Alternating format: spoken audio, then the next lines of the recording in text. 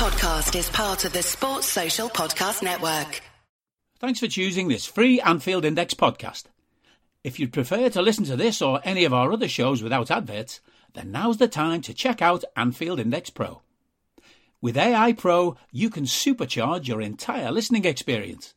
You'll not only get all of our podcasts without the ads, but you'll have them far faster with our quick publish feature available exclusively for subscribers. AI Pro also puts you in the heart of our sound studio, with an option to listen to many of our shows live and interact with the podcasters in real time as the shows are recording. Upgrading couldn't be easier. AI Pro is available on all popular podcast platforms, and we have our own apps for Apple and Android. Just head on over to AnfieldIndexPro.com and get started today. Good morning, good afternoon, good evening, wherever you are, whatever you're doing, and welcome to another episode, ladies and gents, of Post-Conference Presser for Anfield Index. This time it's ahead of the Brentford game at a late Saturday afternoon kickoff. I'm your normal host, Dave Davis, to you, coming from, actually, a pretty decent Edinburgh for once. There's no rain, it's not wind lashing across, so we'll take that, all things considered.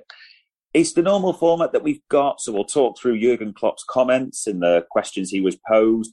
We'll talk through any clues from the Fulham game, the 1-0 victory the other night. We'll talk through the threats that Brentford provide, and there's a fair few there, in all honesty. We'll look at the potential formation and lineup with team news in mind, and at the same time, we will do the normal prediction of the first scorer and the correct score, which I will get hopelessly wrong. But let's get into it straight away. So quite a few topics asked of Jurgen Klopp, quite a few questions. Maybe stirring a bit at times is the right phrase, but it's understandable why the journalist asked those. And again, as normal, it is important to say there is an embargo for Friday night, 10:30. So just want to keep an eye on. So the first question, probably no surprise to anyone with the coronation this weekend. Jurgen Klopp was asked about the announcement from the club that they will, or the confirmation you could say, they will play the national anthem before the game, and the club's statement. Nice straight bat again, as we say from Jurgen here. The club's position is my position. It's a subject I can't really have a proper opinion on. I'm 55 years old and from Germany, etc. It's mentioned that he likes the weddings and the pageantry of it all, etc. And I get why he said this. It was the right political answer. But let's be honest, people, this is a joke. This is a big political situation, even that the club have put themselves into. Because it's interesting that the club had said they were consulting the supporters board. If anyone clocked that this week, I would bet really good money what supporters club told them on their opinions. But it was more so we can say we've consulted. We knew what they were doing. It was a political play. The reason for doing this as well at the same time by the Premier League, it's political. Everyone knows what the reaction is going to be at Anfield. It's not headlines, yet people will make out that it is. Everyone knows the sentiment for good, honest reasons. We know what will happen. It is absolutely preposterous. It really is. So the only positive I'm going to take from this part is, realistically, we know what's going to happen, but just wait for the raw afterwards, because it's about the team. So when we get those non-headlines news, we know what's coming. Let's just go from it from there. The next topic was about, funnily enough, almost linked to one club, really, Brighton. So chat about James Milner from Vinny O'Connor, because it was his second question, and linked it to Alexis McAllister at the same time, which I understand why he did it. There's a lot of talk about Alexis right now, isn't it? I like the way Jurgen Klopp laughed at the McAllister part as well. You know, said that, are we doing this in press conferences now, are they? And anything you can tell us? No. Nicely done. Did want to talk about Millie, understandably. And as he said, Millie knows how highly I value him and I want to work with him for longer, but it's up to Millie to say. I like that. I looked at the Tony Barrett just to check there was no almost statement been released, which tells you something's probably imminent, but wanted to give Millie that platform. Nothing is mentioned as well. There's nothing in the last 7 years has happened without Millie, obviously. I thought it was well worded, well put, and I think we all know what's going to happen. It seems 99.99% certain that James Milner is joining Brighton. In the nature of the role's maybe a bit uncertain, this potential player coach role, as it were, but he's absolutely right in everything he said. I think what's also interesting is Jurgen Klopp has made it clear that he would like Milner to continue, but I think a lot of us fans feel the same way. I'm not speaking for all of us necessarily, but it's sense over sentiment. It is the right time, maybe similar to Bobby, but what a send-off he'll get when it happens, when it gets announced. The top four, that was the next part. Natural prying question, because they're trying to get this story back in, aren't they? Are you there? Can you catch them? Are you going to get it? All the things they're looking for Jurgen Klopp to say. Again, nice, sensible, straight back. A bit of Carol Vorderman style as well here, because he almost played all the scenarios and the analogies, running through all the mathematics and the points. I really liked it, but was honest about the top four. Not really. Other teams in much better positions. And actually, I'm a bit concerned about the teams behind us. Brighton, they're incredible at the moment. Funny that, Jurgen. Rumour has it you like a few of their players at the same time as well. Mentioned that we can get 71. That's the maximum. United gave the scenario, the mathematics around their points. Also then started to link it to Brentford this weekend. It's so difficult. So there was another follow-up question, I should say, from a journo, but I think he just dealt with this in the right way. He mentioned all the other teams, how good they were. I think you can tell for most fans, it's a forlorn hope at best. There's no expectation there. It is what it is type of thing. So all we can do is finish the season strongly, and what will be, will be. Next question we're interested in was about the feel of it, so to speak. Does it feel different in recent times, with your results, what's happening? Understandable. I like the way Jurgen answered this, said it kind of a freshness needed. We needed that moment, and we got it in the second half against Arsenal. It's made coaching nicer. We defended better, and he admitted, despite the fact we are conceding chances, we know it, it's still better, and we're more controlled. I like, again, what he was saying here, and I agree with that. Very much referencing that second half against Arsenal as the catalyst for everything. And I think everyone in the stadium and at home felt that. Like, it was almost the minute where we said that moment, I've had enough of this as a team, and that was the change. And since then, obviously, there's been a few rocky moments, and we'll come on to the other night, don't get me wrong, but it has been positive overall, and it is important that does get acknowledged, and that momentum keeps going, as it were. Nice, easy one about the FA charge. Any updates? We responded, nothing more, and we wait. So nothing really you can say on that, but it is supposed to be by this weekend, wasn't it, that we have to have our submissions in, or Jurgen has to have our submissions in, as it were. So we'll see shortly on that one, and kept ready for probably a big bang, but let's see. Was asked then about the formation change, the long term, and will you keep it? I thought that was a really good question. Mentioned that in the last 7 years, we have changed aspects of our game naturally. It's not just something that's coming overnight. With this season, and again, I thought this was a decent summary by the manager. He's almost back in form himself, isn't he?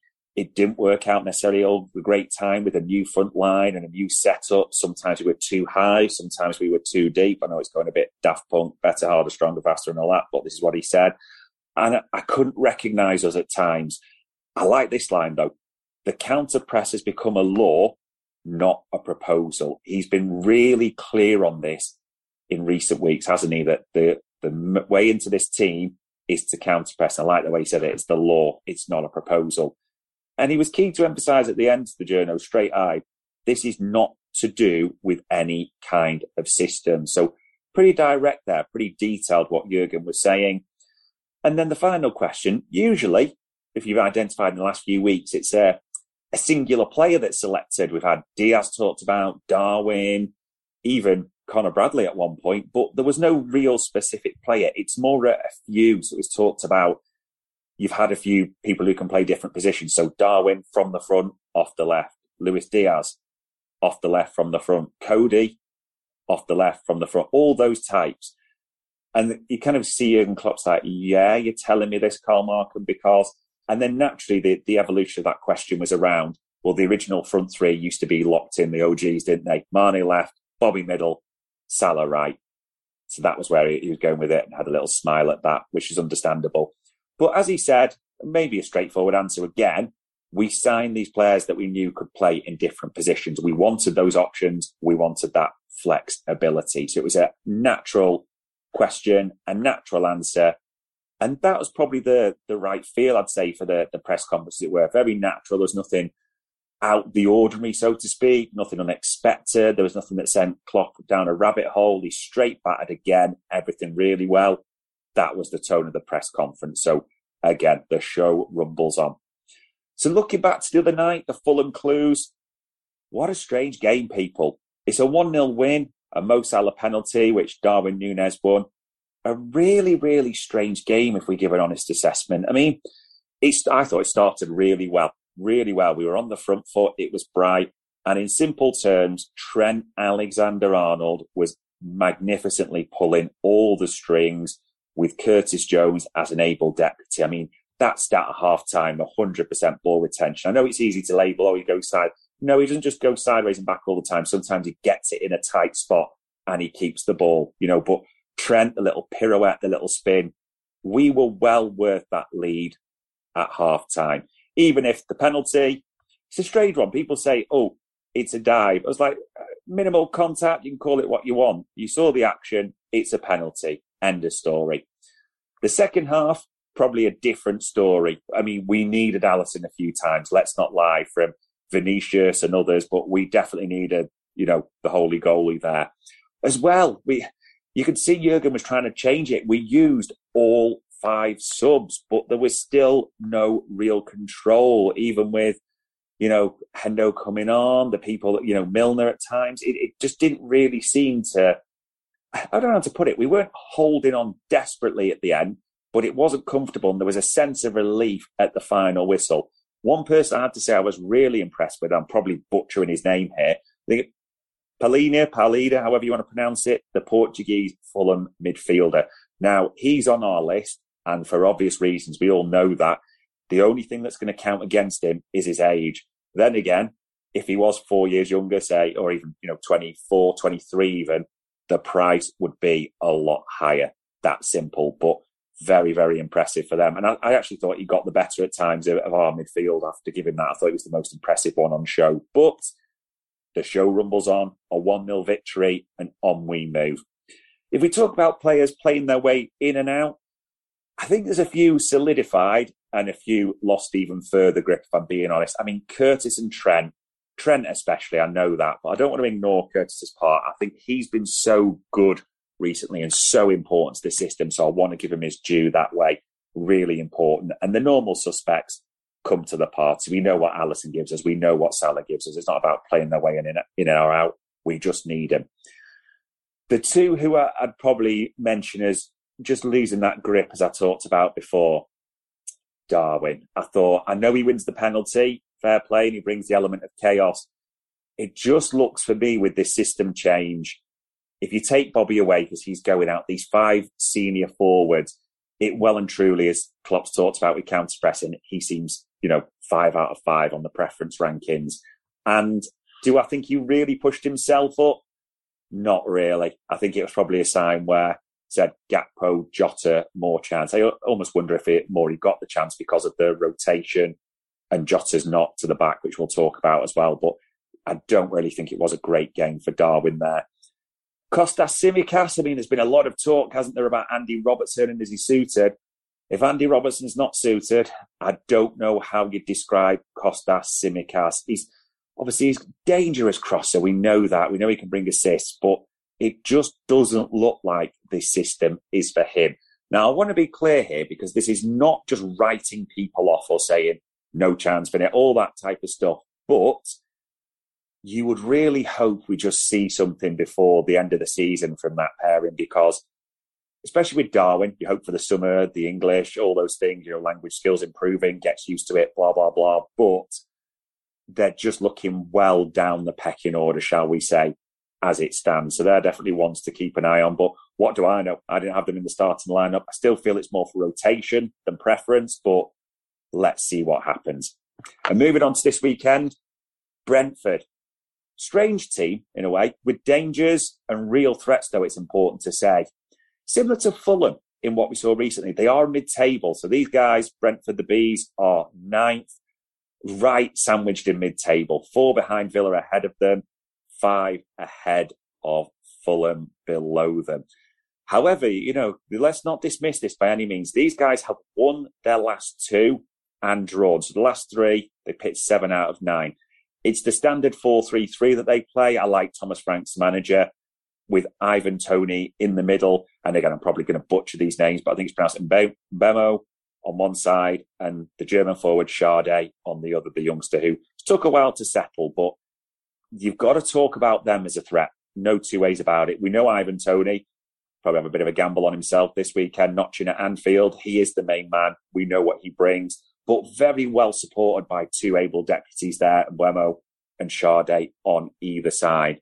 They're also just dangerous, as we found out before in the past, from set pieces. We have had an absolute nightmare in recent years from set pieces against Brentford. We know what they can do, especially, when they throw the big men up like Pinnock, etc.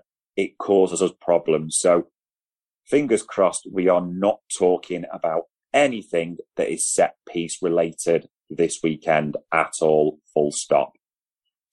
Team news wise, a few things were asked and a few things were confirmed in simple terms. So Thiago is out for the season. James Pearce asked, is it that hip again? Yeah, he's had the operation.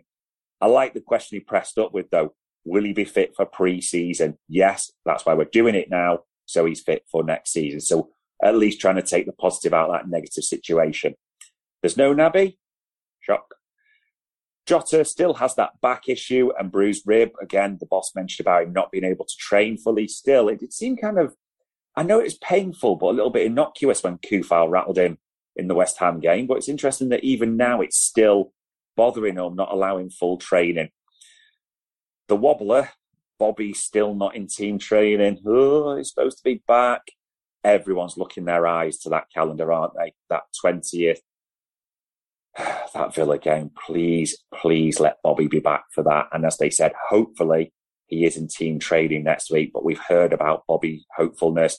We know what this means. It's just starting to get squeaky bum time for his return. And then the other fly in the ointment that just through from nowhere, and by the way, there's going to be some haters for this, I get it, but it is not good news to hear that Jordan Henderson needs a scan. Something minor, Klopp said, we've not got the results. We've heard these type of phrases before, haven't we? So he has to see, but nothing involving a Liverpool player with a scan ever leads to good news, doesn't it? Or a short thing. So it is not a good roundup this week, just a few sort of creeping in as we run towards the end of the season and not coming back maybe as quickly as we're praying, especially with Bobby. So I suppose if you think about the formation and lineup, I'm going to be pretty deadly on this. This is Brentford. We should not be messing around. This is not the time for rotation, maybe like Fulham was. You go as strong as you can. So for me, Alisson, Trent, actually on the team sheet at right back, but we know how he's going to move into that 3-2-5 or 3-2-2-3, however you want to label it. Konate and Virgil. I think there's an argument for Matip, but for me, it's Konate all the way and Robbo at left back, as it were. I know we're going to talk about changing formations, but as the starting point. Midfield, I'm not going to lie, we sound pretty damn short of options right now. So I'm struggling to see, based on the update, and I'm going to be surprised if Hendo starts, because nothing really leads to a scan and a start, but who knows? So that tells me it will be Fabinho in the middle, Curtis Jones has got to start on the left, and Harvey Elliott on the right-hand side. It's not what I necessarily want, but I'm struggling to see. It's a knees-must job. You know, Milner very much seems to be coming on as a sub in parts nowadays, back to when we're leading. You know, probably you want him to. So I really can't see any other options. The changes are enforced for me. The forward line, dear Christ, this is going to be debate all day, but I'm struggling to see Darwin keeping his place. And as much as I have got an affection for Darwin, the crazy bastard, literally, I can only see Gakpo up top, Diaz on the left, and Mo on the right. I think it really is that simple, that straightforward. I've said before, on paper, and from what we're seeing anyway, that is the closest forward line you can put towards the OG front three, which was mentioned in this press conference. It really is. I'd almost like to see them get the run, just because I think Gakpo's growing every game. Luis Diaz as well. I wanted to say this. I didn't mention him against Fulham. He looked back, didn't he? He was beating people. He was dribbling. He was getting fouled. He really, really looks back. It's always hard to believe he's been out for so long, because we wanted to give him that bit of a, just the end of the season was more fitness, get back into the rhythm. Let's not expect too much of him. And it's right to still not expect too much of him. Let's be clear. But he looks bloody good, doesn't he? It now literally is Diaz for me, Salah, pick your middle option, Jurgen. But yeah, that's one important to get excited about. But that would be the front three, because Núñez, did he do enough to take the shirt off Gakpo? Not for me by any means. He almost tried too hard, if I'm being honest. So no, in that regard. And Jota, well, you're not training. You got a bruised rib. Again, a subs bench option seems the smartest thing. Which leads to the final bit to talk about in regards to this normal segment, score and scorers. So I think the correct score, I think it's going to be a bit of a goal fest. Couple of reasons. We are conceding chances. Brentford are a good team, but again, they do concede goals, despite what people say. There's goals in their matches normally. So I'm actually predicting a real thriller. I'm going to go 3-2 for this game. A Liverpool win, 3-2. It'll be tight. There might be a few hair-raising moments, as it were, but 3-2 is what I am going for. Scorer, let's be honest. Who's going against Mo Salah right now? Absolute madman, that's all. 29 goals now he has for the season, 11 assists. Remember, all we'll keep hearing about is this nonsense, how good Rashford is, all these people they've not got Salah in the team of the year. Absolute mentalist. There's every chance Mo Salah has 30 goals, He's moving up those charts in every one you can name. So you don't bet against the Egyptian king. Simple as that. 3-2, Mo Salah first scorer. By the way, neck on the line, if he don't get that first goal, he's getting one. He's getting a winner. You would be mental to bet against him. So that is my honest prediction. The only other thing I think it's important to call out, which will be interesting, because Alexis McAllister was pushed a little bit, wasn't he, or asked about in the main section. I would love to know if there's anything there in the embargo around Alexis McAllister and future transfers, because hopefully there's nothing about a new kit. No one wastes, any questions on that. It was good to see that. I think it looks pretty slick, in all honesty, but let's not waste any time or talk about that. Let's just genuinely hope there's maybe some transfer news, investment or something intimated towards, but off the pitch, really big off the pitch, everything is ramping up right now. It looks positive, but it is a big month ahead. So by the time we come around for these in the future and the last few games, I would love, sound like Kevin Keegan now, love it if we can actually be talking about a transfer being on the verge. So I'd say it's a good time just to be scouting news now. Your Liverpool Twitter, all those, even your tap-in Romano might have something for you, etc. But as it stands, it's a positive end to the season. Let's keep it going, and fingers crossed it does stay that way. Ladies and gents, this has been your normal post-conference presser. I've been Dave Davis. Enjoy the rest of your day. We hope you enjoyed listening to this Anfield Index show. Please be sure to subscribe to our channel so future podcasts find their way to your device automatically. There's nothing quite like fan engagement, and we'd love to know what you think of anything discussed on this show. The best way to get in touch is over on our free Discord community, where both podcasters and listeners debate the hottest LFC topics 24/7. Sign up free now at AnfieldIndex.com/Discord. You won't regret it. You can also follow us on Twitter at Anfield Index and find us on Facebook by searching for Anfield Index. Oh, and before you go, we'd love it if you could leave us a 5-star review on your favourite podcast app. It only takes a couple of seconds, and it means the world to the people who create these free shows. Sports Social Podcast Network.